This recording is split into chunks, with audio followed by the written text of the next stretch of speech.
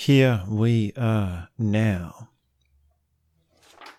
with episode number 4 in our series. I just had to check the number. Impressions of Grace and Grip. Well, episode. We've been calling them chapters because we're going chapter by chapter. So it's chapter number 4, and the title is A Question of Balance. Do you have a balanced life? Do you know what a balanced life means? Do you know what it means to bring all the stuff of life into balance? Is that a priority of yours? Surely it's something you wouldn't say no to if it was offered to you. I think most people would agree that, sure, balance is a good thing. You want to have a balanced life. But is a balanced life like a balanced diet? Or are they the same thing, really? Life is diet, and diet is life. Well, let's find out. Let's see what's happening in this story as we make our way through the plot.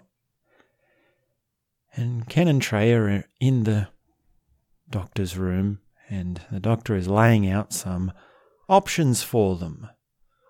Wonderful options. Here are your options. You are able to choose. Yes, you have a choice. The removal of lymph nodes. The removing of part of the lymph nodes. Treating the breast with radiation implants. Segmental or partial mastectomy, removing about 1/4 of the breast tissue, removal of about a portion of the lymph nodes, 5 or 6 weeks of radiation to the breast area, segmental mycostomy, removal of all of the lymph nodes. Well, these are your options. And Ken is sort of sitting there listening to this, and he thinks, well, this is sort of like we're calmly discussing medieval torture techniques. Oh yes, ma'am, we're having something lovely in a size 8 Iron Maiden. Ooh. Do you know what an Iron Maiden is? I didn't. I had to look it up because when I think of the words Iron Maiden, I think of the heavy metal band. And an Iron Maiden was basically this kind of chamber which is about the size of your body, which has spikes in it. And it's got this door on the front and spikes in the door, and you close the door and you get jammed on the spikes. And there was some sort of conjecture that this was an actual torture device to use in a certain part of history, but it turned out to be a fictional thing. But then again, I guess there are many awful things in human history of that nature, so it's sort of believable that someone somewhere would have invented such a thing. I mean, they used to have the stockades, and we used to hang people. Do you believe it? Oh, just wonderful the human race is. So their plan is to basically do the white man treatment. Basically scientific cancer treatment. Because the cancer that she's got is like the Nazi of the cancer crowd. It's not really impressed with grass juice and thinking happy thoughts. You really have to go at it, as the doctors have said, if you want to have any chance at all. So they're first and foremost doing Western medicine. And then on the other side, having sort of supplementary, unorthodox treatments, holistic practitioners' advice. And this might be visualizations or things like that. And there's a lot of details in, well, the actual science of it, because you could say that, well, say you go to your holistic practitioner and they say, no, the radiation is going to be doing terrible things for your immune system because it will lower your white blood cell count. And that's true. But on the other side, well, can you actually make a connection between lower number of white blood cells and the quality of white blood cells, which is mostly temporary, however. So the slight long-term reduction has been correlated with immune deficiency simply because there's no direct link between quality and quantity of white blood cells, which affects the immune system. So that's a tricky little detail there that, well, it's a bit hard to know that you need to drill into it. Like, it could be that the doctor's just giving you information like, oh, this will lower your white blood cell count. And you might not even realize that you have to actually inquire and ask more. And then another thing they say is that when you go to a holistic practitioner or an alternative medicine, they often say, well, you shouldn't have done the Western medicine. And then they say, well, the holistic treatments don't work because you didn't come to us first. Or people die because they did the white man scientific therapy, which is a little bit convenient. It's a little bit like we need to maintain an amount of skepticism there. And so they go to hospital, and Ken also sleeps over, and they have some treatment, and they do some more surgery, and Treya begins to recover, and they have Christmas, they do some shopping, she reads some books. She also mentions that she wants to write in her journal more and see her friends more, and she's got a great circle of friends. And the immediate impact of all this was psychological, because she started to grow a resentment of what she was always calling, Treya, her life's work, namely, what was she here to do? What was the point of her life?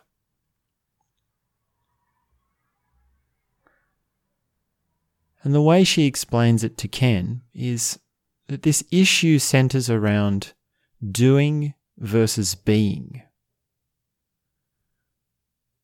And she's very good in how she talks about this. And Ken even makes a note that Treya is the speaker of the terms and the ways that we come at these. And, well, he says that the traditional association of masculine with doing, with the mind, with heaven, logic, and the feminine with being, the body, with the earth, are two sides of, well, feminine, masculine, the polarity.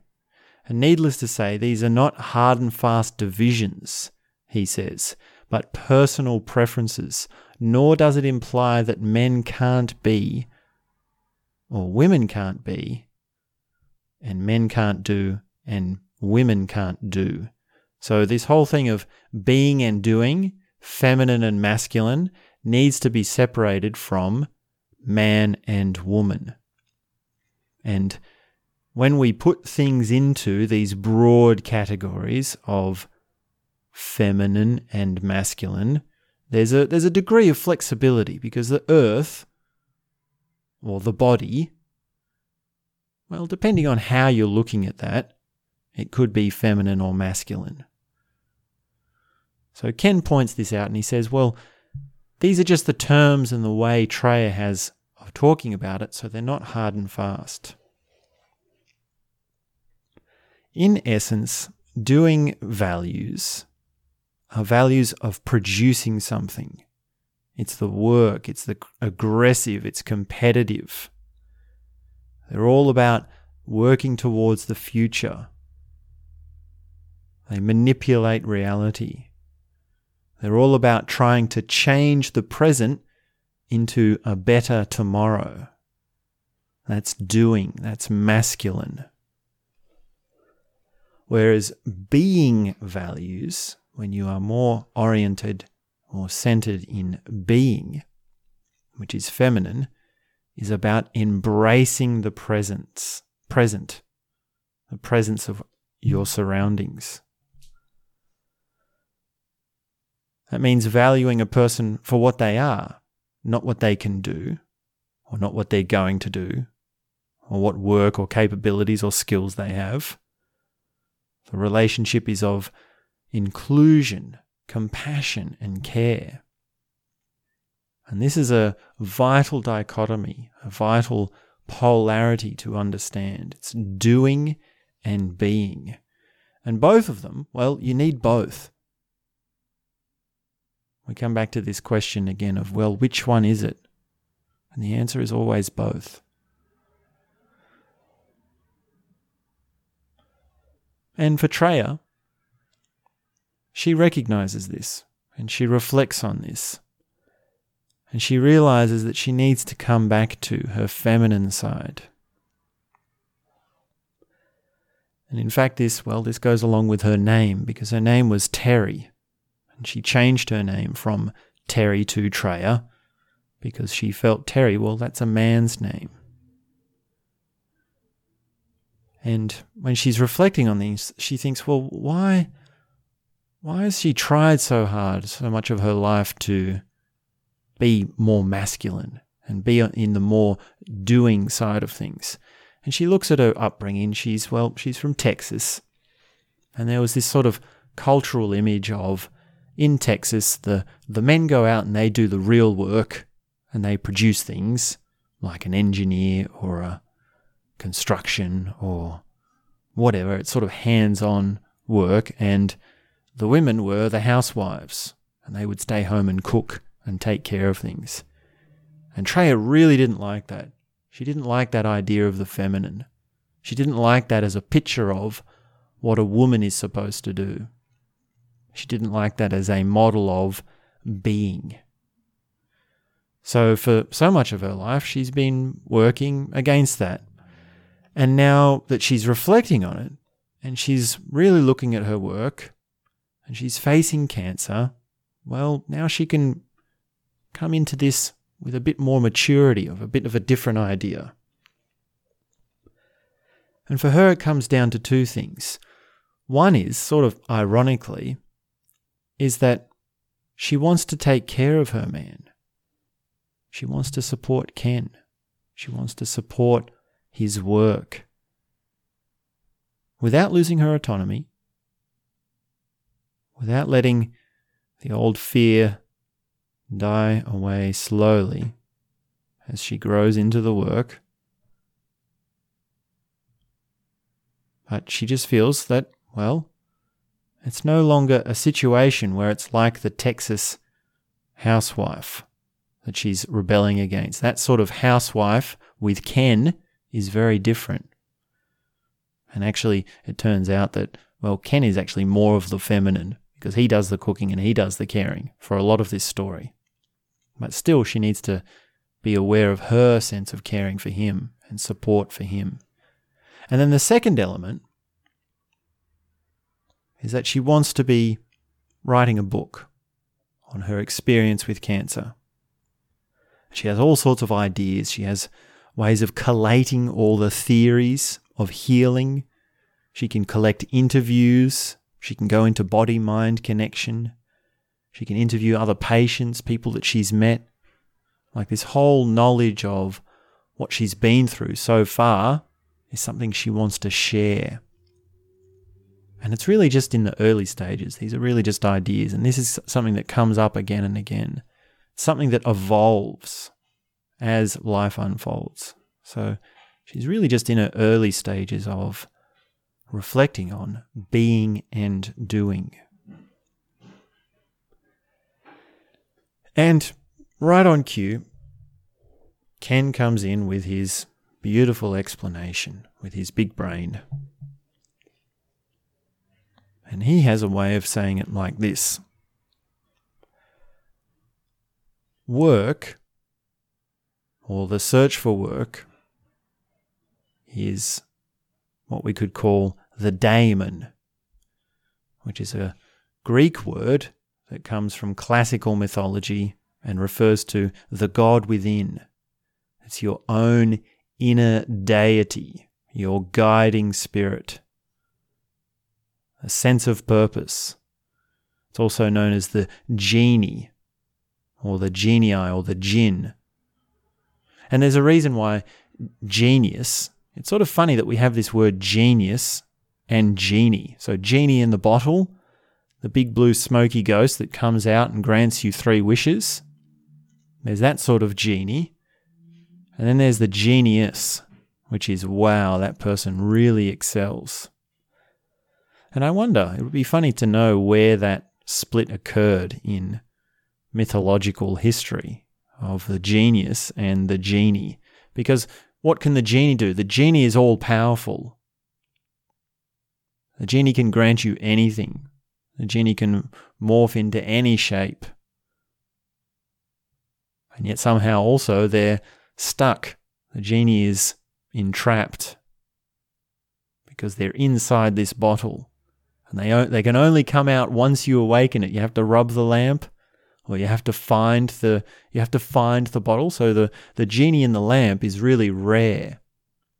It's really like, wow, you have to search and search and search, and it's this small thing, but it's so valuable and so important that once you find it, you'll have all the powers. Everything will be great. Everything will be able to unfold for you once you find the genie in the bottle. So that's the daemon. And Ken says, well, he's found his daemon. He knew it. He knows what he wants to accomplish. He knows what it means for him to express his own higher self. He has no hesitation at all about it. And he says he found it 2 paragraphs in to writing his first novel when he was 23 years old. And he describes it as coming home, finding himself, finding his purpose, finding his God. And he never doubted it once since then. So they're 2 very different situations for Treya and Ken. One person has found it, one person is still looking for it.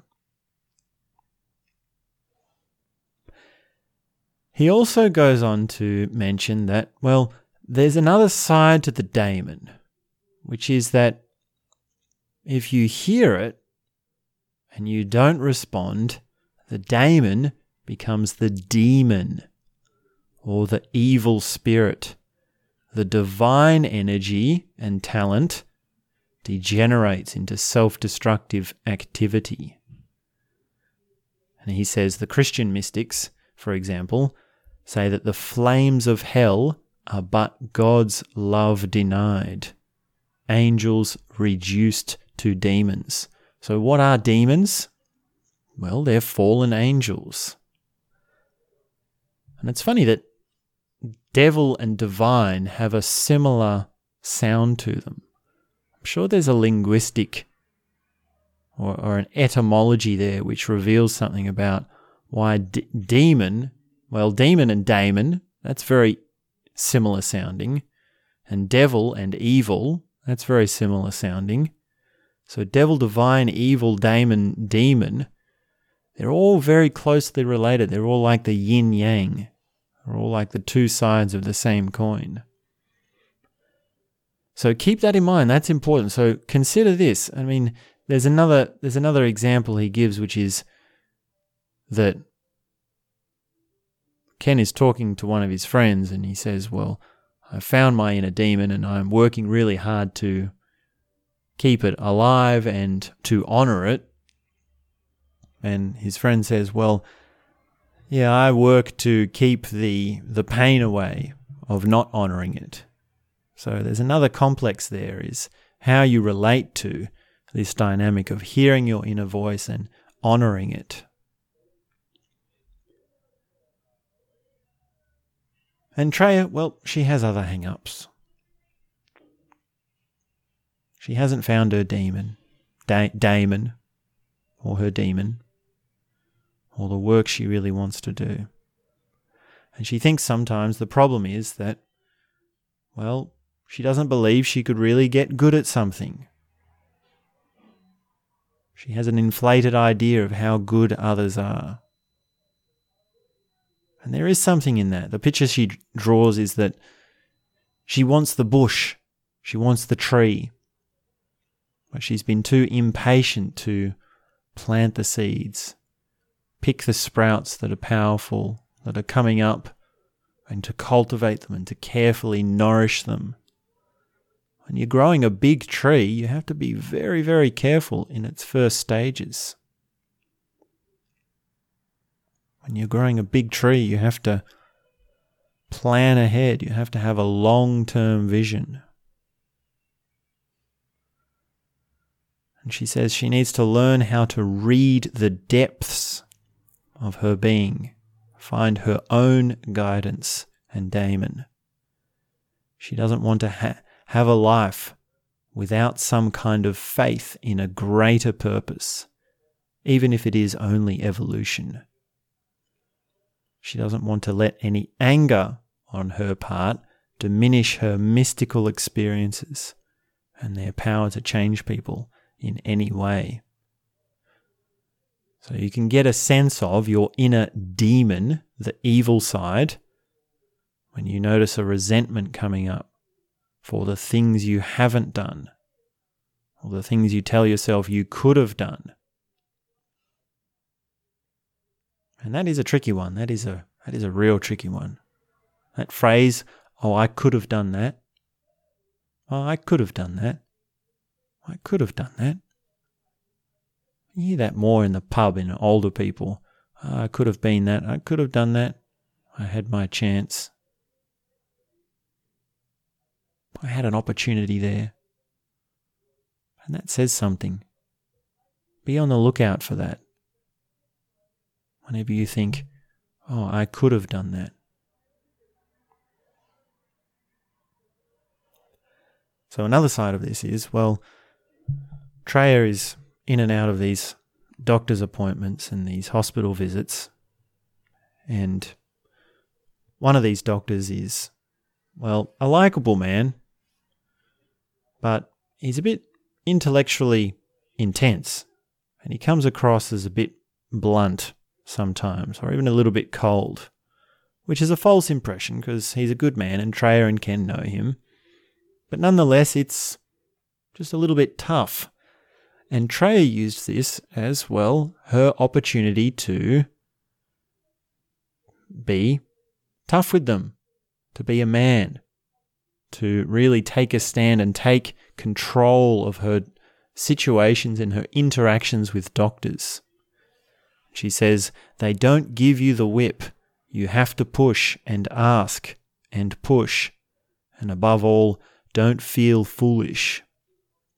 And especially don't be put off by their air of busyness, the feeling that their time is so valuable they can hardly answer questions. It's your life at stake. Ask your questions. End quote. So she's saying that when you turn up to the doctors, you really do have to, you've sort of got to be on your game. And many people work, well, they just look busy, but they're not really busy. And a lot of the time in social interactions or face-to-face, human-to-human interactions where you're in the same room, there's a distraction in someone, or someone is just distracted because they feel uncomfortable with the situation. And sometimes you just have to snap them out of it and say, look, here, I need these questions answered. I need you to tell me these things. Because again, like we've said before, they might just not say. The information might be there, but the doctor might never think to say that it's important. Because doctors are, after all, they're only human. They're only doing the best they can.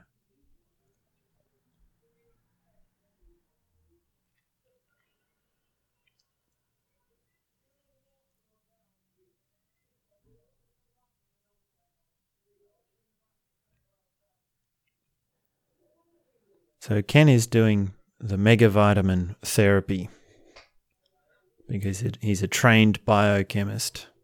So he gets these batches of 50 nutrients and mixes them up in the kitchen sink. And there's this funny image of him dancing around like a mad scientist. And he's also doing some cooking because he's doing some pretty delicate diet stuff for her as well, and he's a really good cook. And also he's keeping her laughing. There's some lightheartedness there, so it's not all doom and gloom all of the time. Like, they still have a relationship. They're still in love. They still have each other. And one day she comes home and he asked him, "Well, how are you doing, Ken?" And he says, "Oh, Christ, horrible day. Smashed the car, burnt the dinner, beat my wife. Oh, hell, I forgot to beat my wife." And then he starts chasing her around the kitchen table. Isn't that just cute? Isn't that just lovely? So there is some glow in there.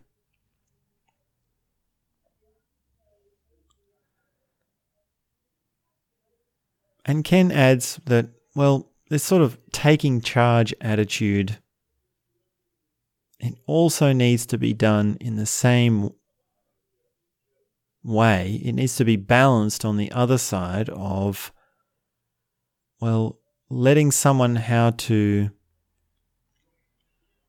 letting someone else take control, or letting someone have their way, and accepting someone and surrendering and going with the flow and not resisting and not fighting, letting go versus taking control, which is just another version of being versus doing. And then we get the big one. We get, well, how about this for balance? Balance the will to live with the acceptance of death. So this is a tricky one. And Treya is friends with this guy, Jerry Jampolsky, who wrote several books based on A Course in Miracles. So have you heard of this? This is pretty famous, A Course of Miracles. It's quite a big book. It's written by Helen Schumann. And the story goes that she dictated it from the voice of God, or by listening to the inner voice of God and Jesus. And, well, there's been a lot of criticism for it, obviously. It's been called wishy-washy, sort of religious fluff, or New Age pseudoscience or pseudo-psychology. And yet it also has sold millions of copies and had tens of thousands, well, I don't know about millions, but maybe tens of thousands of testimonials said about it. And it's had its influence, it's had its day. So The Course in Miracles, and it's not like a conventional book where you just read it cover to cover. It's like a course, so it's got different parts. So the first part is like the textbook, which is like a system of truth and explanations of God and love and your own inner psychology and time and space and these sorts of things. And also it goes into perception and these sorts of things. And then the second part is like a workbook. The second part is a workbook, which has 365 lessons. So you can do one per day for a year. And then the third part, there's a manual for teachers. So that's like a question and answer style way for you to become a teacher, for you to become a leader in the spiritual field. So I haven't done this Course in Miracles. I'm sort of curious now because it keeps popping up on my radar. Maybe I'm just hanging out with too many New Age buffs, or I'm reading too many New Age books like Grace and Grit. Well, I wouldn't say Grace and Grit is just New Age. I mean, we're touching on it here. But the reason it comes up for Treya is because she's got this friend who's, well, in with the Course in Miracle crowd, and he's talking about let go and let God. That's the phrase. When you're all caught up in doing, you're all caught up in effort, when you're stuck in that masculine place, just say, let go and let God. And there's also chapters on forgiveness. And that's a big one. Forgiveness is a big one. Because you have to forgive yourself. You need to accept yourself. And for Treya, that's hard. She's had a lot of self-criticism. She's been hard on herself. A lot of her problems have been about herself being hard on herself. So forgiving others as a step towards forgiving yourself is very important. And that's covered in A Course in Miracles. And she says that she used to write down nice things that people would say about her because she found it hard to believe. And there's a sort of contradiction there because she knows she's intelligent, she knows she's pretty, she knows she's got great friends. And yet there's this other side of her. How could someone really love her? Particularly a man.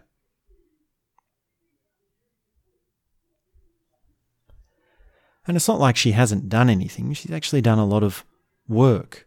She actually has accomplished a lot. So it's not like she's sitting around thinking...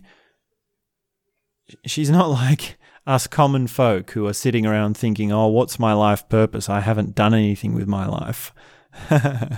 Maybe that's you and me. Well, I can't speak for you. Maybe I'll speak for myself only on this point. But she's actually done a lot. Well, she's got a master's degree in psychology counseling. She's been on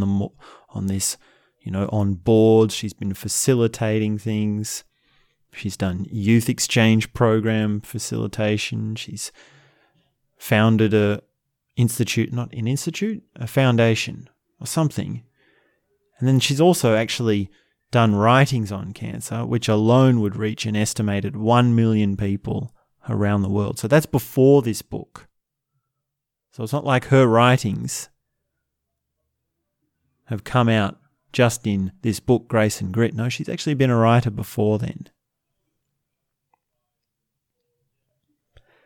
And during this first year, they sort of have this conversation over and over again, which is, Ken says, oh, do you see why I love you?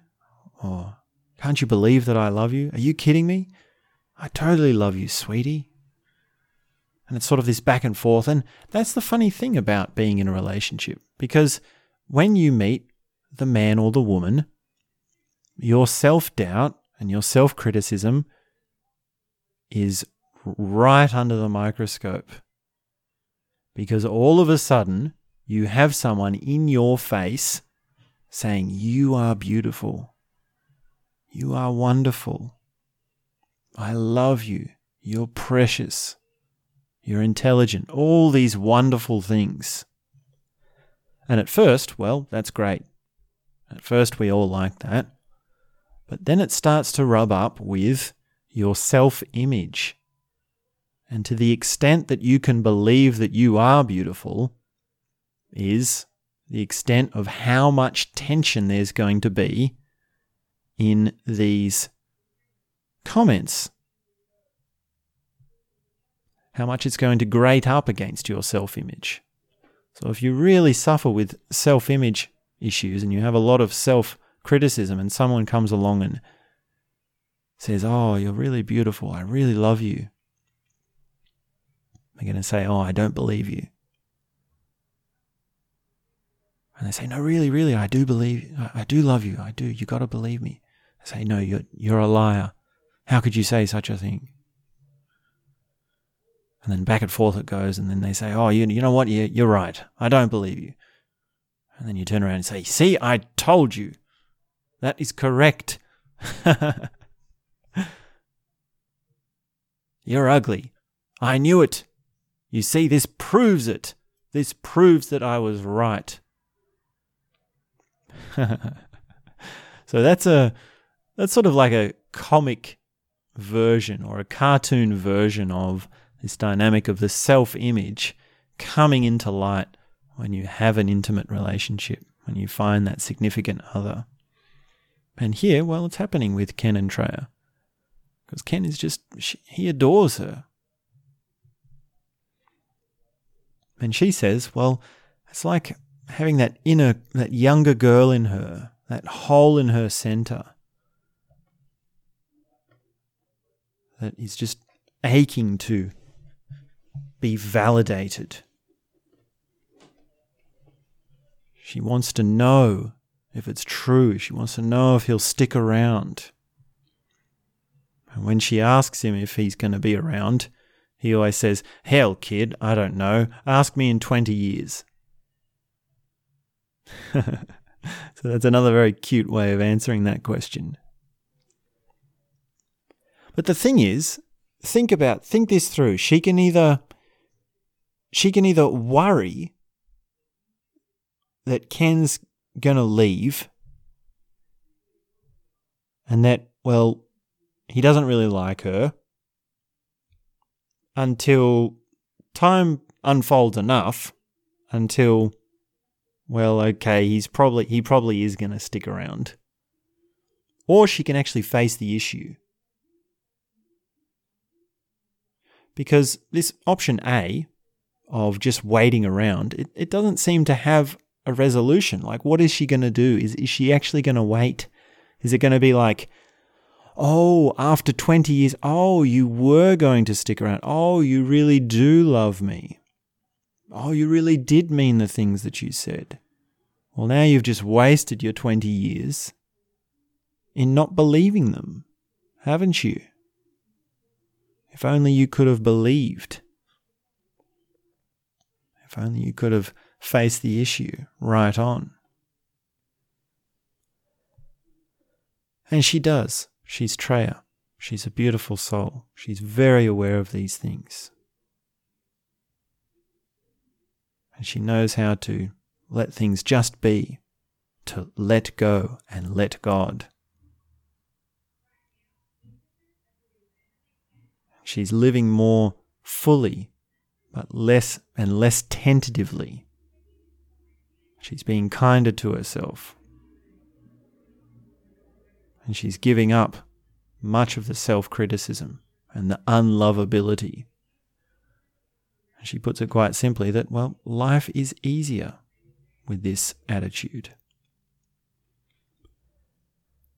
And with this whole thing of doing and being and self-criticism and accepting love and forgiveness and finding the inner guiding voice, it's all summed up very nicely in this prayer that Treya has written. And I call this a time-honoured wisdom sort of prayer because it's not a personal prayer, it's more of like a perennial philosophy kind of prayer, which means anyone can use it and it's timeless, and you'll see why. So let me read it to you. And this is the prayer. God, grant me the serenity to accept the things I cannot change, the courage to change the things I can, and the wisdom to know the difference.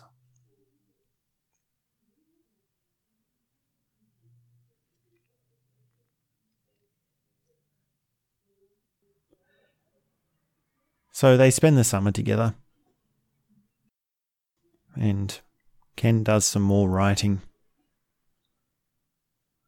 and they meet lots of friends as well. So this time he's writing Transformations of Consciousness, Contemplative and Conventional Practices on Personal Development. And there are some co-authors there as well. And basically this book, I haven't read it, but it's one of his earlier works on combining the West and the East spiritual models. So you've got like Freud, cognitive linguistic, object relational kind of psychology on one side, and then the Western mystics on the other side, and you put them, sort of glue them together to make one spectrum. And then you can see how things evolve from body to mind to soul to spirit. And one of the applications of this is, working out how to treat different types of neuroses and what level they develop them on, and really starting to pinpoint what methods work for which things correctly. Because half the trick, and this this sort of is the birth of some very deep stuff that Wilber is yet at this stage to work out. He hasn't written Sex, Ecology, Spirituality at this stage in his career, but he's starting to have, this is where the seed starts, which is sort of like a meta theory of indexing all other theories. It's sort of like a theory of theories. And this idea of working out which types of neuroses and which types of methods go hand in hand and are appropriate for each other or appropriate for working with each other is the start of really getting into a big picture sort of theory. And then he also talks about his own personal meditation, which is, he says at this stage he can't sustain the awareness of, like, the God awareness or the slip into the all for very long. He's still a novice in his mystical practice. And together, as a duet, as like, I guess, Tantra partners, they can, well, maybe not even Tantra partners, but it's like a Shiva Shakti sort of thing that they've got going. They can enter into the whole by just embracing each other, but it would soon fade, so they're not there yet. And there's this famous video of Ken Wilber on the internet where he's hooked himself up to an EEG machine, which is basically this thing that puts all these electrodes on your skull. And it looks like you're a mad scientist a little bit.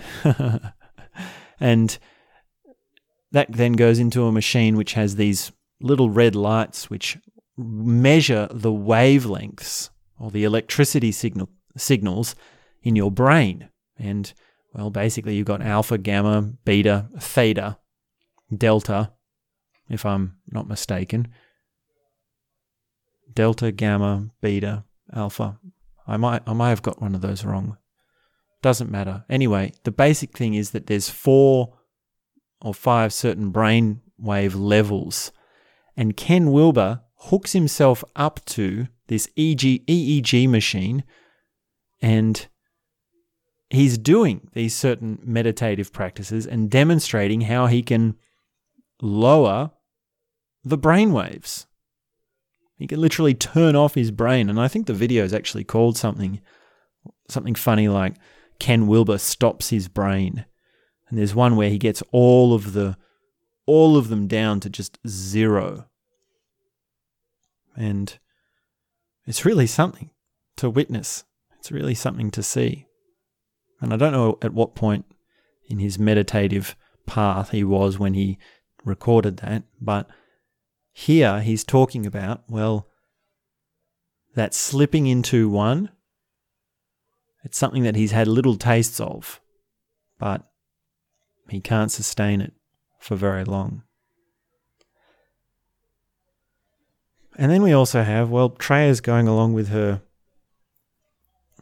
year, and basically there's a lot of stress in knowing you're a cancer patient and in the unknown. And this comes up again and again because say you wake up in the morning and you have a headache or your joints hurt or you have a sore throat, then you and me, well, we just sort of say, oh, I've got a headache, I'll just have a little bit more water. I'll just get on with it and it will pass. However, if you're Treya at this point in our story, then these symptoms might mean you've got a brain tumor or a bone metastasis or a possible throat cancer. So every little twinge in the body can have an ominous sort of feeling to it. It's like a threatening thing, like, what was that? Can I trust my body? And this really is important because in cancer, early detection is critical. Early detection is very much a factor to how well you can survive, how well you can treat it, how well you can take a course of action. So to have this worry in the relationship puts Treya into feeling like she has to be real with herself. She has to keep her rational mind and her worry in check. She has to be using her rational mind. Because she can either take a course in action and say, okay, I'm going to call the doctor with this symptom. Or she can say, I'm just going to wait until my next doctor's appointment, which probably won't be very long. Or I can talk to Ken about it rationally and really think it through and really do it in a calm, hands-on, like can-do attitude kind of way. And this is where doing and being comes into it, because if she just wallows in it and she's just saying, oh, I'm just going to accept it, or I'm just letting the cloud in the back of my mind grow and fester, letting it brood, well, then it's going to come out in little things. It's going to come out in little comments in the relationship. And so she goes to the doctor and talks to the doctor. And another thing he says is, well, you also got to get good on your diet. So now she's on this sort of, I call this a sort of a super diet. This is like, check this out. This is what she's meant to be eating, according to the doctor. Eat only vegetables, fruit, and whole grains. Be sure to wash everything well to get the pesticides off. Don't drink chlorinated water. Don't eat meat because of the hormones and antibiotics animals are fed. So whitefish every so often is fine. And start exercising again. Take as much buffed vitamin C as your body can handle to help your allergies. Don't take antihistamines unless you really need to. They only mask your symptoms.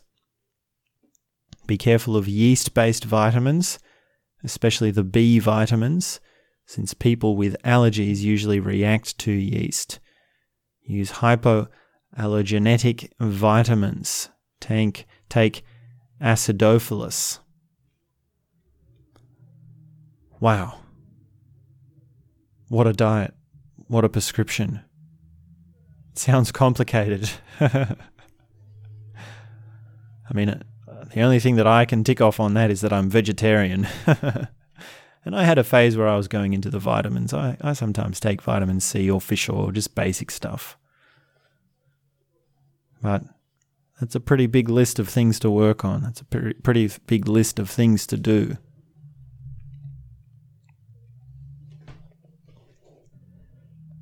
So she's meant to be doing this crazy diet. She's got her routine.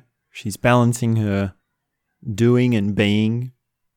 She's working with her self-image. She's also doing visualizations.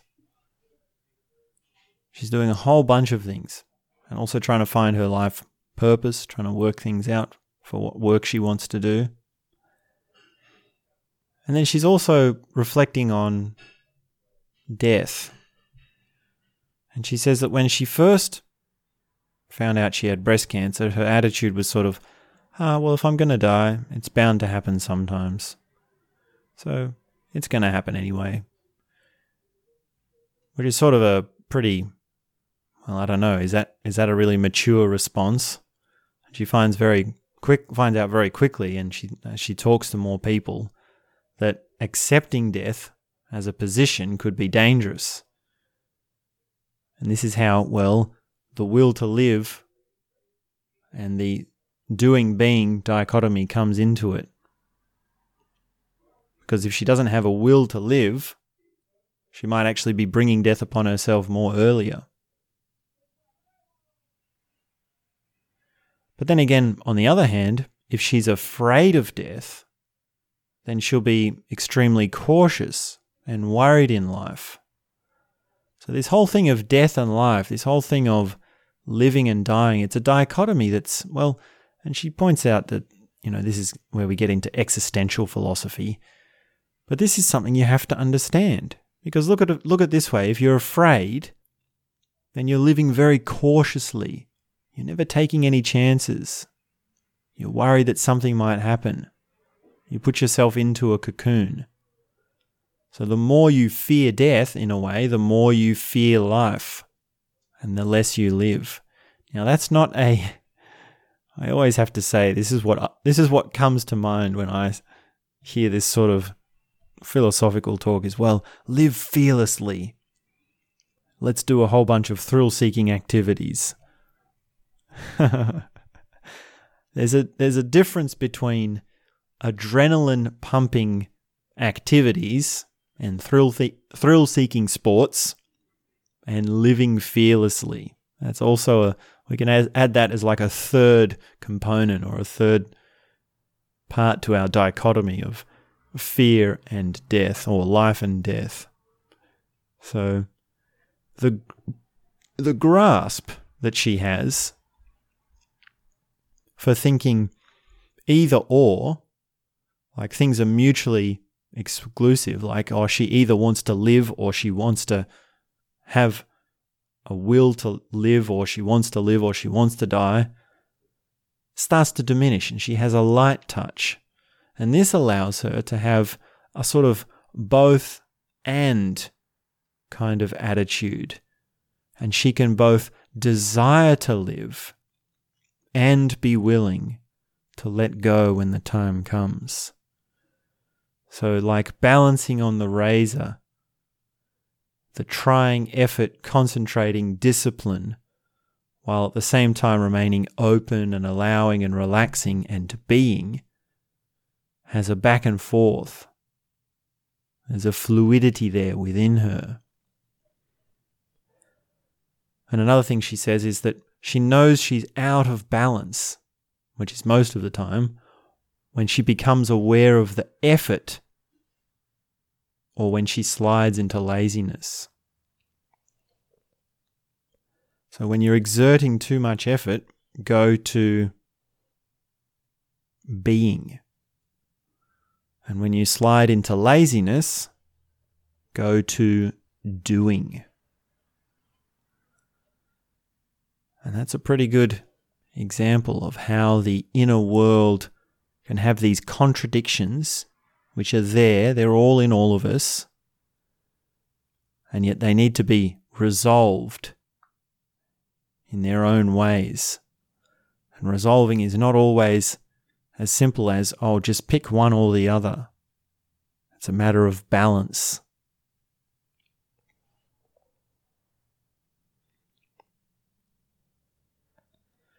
And then there's this scene where Ken's in the kitchen with his friend and they're arguing about mysticism. And it's sort of a playful back and forth argument. And his friend is saying, look, you're a really good writer, but your whole position is self-contradictory because you say that mysticism is, well, being one with the whole, but if I become one with the whole, then there's nothing left for me to do as an individual. I might as well roll over and die. Humans are individuals, not wholes. So if I become one with the all, then I don't need to eat or do anything. And then Ken's sort of like listening to this on the other side, but he's got a pretty good answer, which is that whole and part are not mutually exclusive. Mystics still feel pain and hunger and laughter and joy. To be part of the larger whole does not mean that the part evaporates.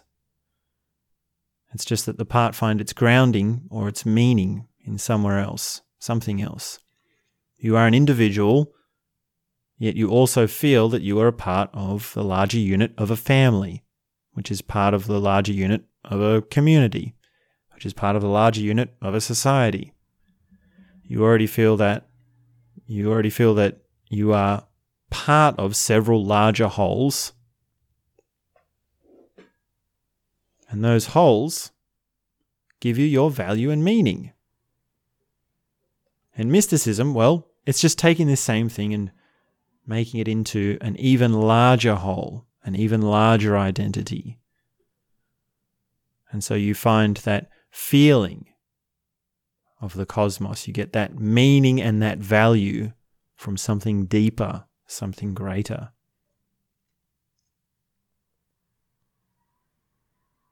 And they sort of argue back and forth, and that's how it goes with very smart friends and very smart people, that's just what they sit around the dinner table talking about.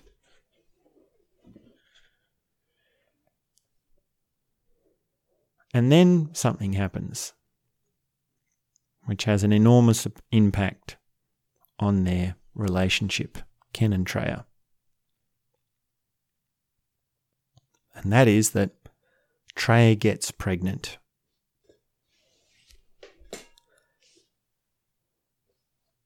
And this is complicated. This is tricky. Because pregnancy is a very complex process. There are hormonal changes, there are immune system changes. There's the whole shebang when a woman gets pregnant. It's a whole process. And it's very complicated. And they find out very quickly that the doctors unanimously agree that she must have an abortion as soon as possible. And this is really tricky. And it's like, well, of course, if you've got this cancer, which is only going to spread and get worse, if you go through the process of pregnancy, then you need to have an abortion. But then there's also Ken's reaction. She's a little bit upset because she thinks, well, are you not thrilled? Are you not keen? You don't want to have a baby? And it really makes things, well, it's like, here's another issue that's been brought straight to the surface. Do you want kids? Now, if you're not pregnant, then the issue of do you want kids with your partner or not, well, there's only so much that you can say in that situation. Whereas if you are pregnant, well, then that conversation's going to be very different between you and your partner.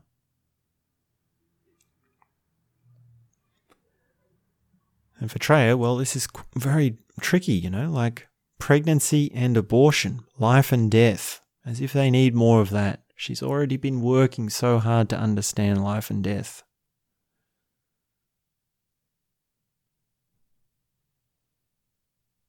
And one gynecologist says that, well, she should never get pregnant because of the tumour she's had. And yet another one says, well, if she's cancer-free for 2 years, then she can get pregnant again.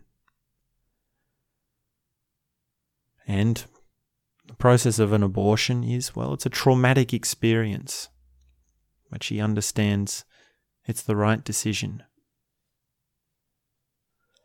And it makes her realise, well, how much she really wanted a child. It makes her realise how important it was to her. And for Ken, well, he sort of says, most men, well, they just get really scared when they find out their missus is pregnant. They've just got varying degrees of panic in them. They don't really get excited until that moment when they hold the baby, and then they become wonderful fathers and they become very happy. And there is something in timing, because women have a glow. When they're pregnant, it's right in them. It's their body. It is them in many ways. But for a man, there's something a bit more detached to it. But it can bring up, well, this thing of, do you really want to be with me? Do you really want to start a family? And when that question comes up at a certain age, and remember these folks are older. Treya's 36, 37 at this age, at this stage of the story.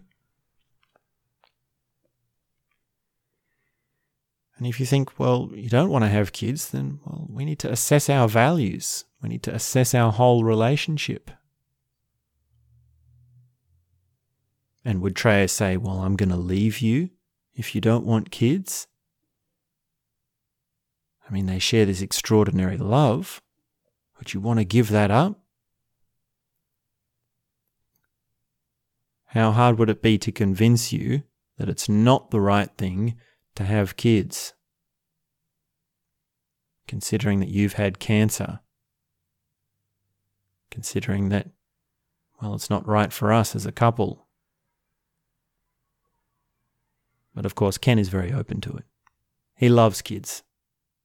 And he even says, well, his emotional development is at about the level of a kid. So he's not taking a hard stance. He actually says, well, let's do it. Let's get you better and let's do it. He's very keen. And I do get the impression that, well, they didn't expect it. It was very much out of the blue, and that's a big factor as well. Many pregnancies, even between couples, long-term couples, solid couples, are still by surprise. They're still taken by surprise. So there's a lot of back and forth there. There's a lot of dynamics there.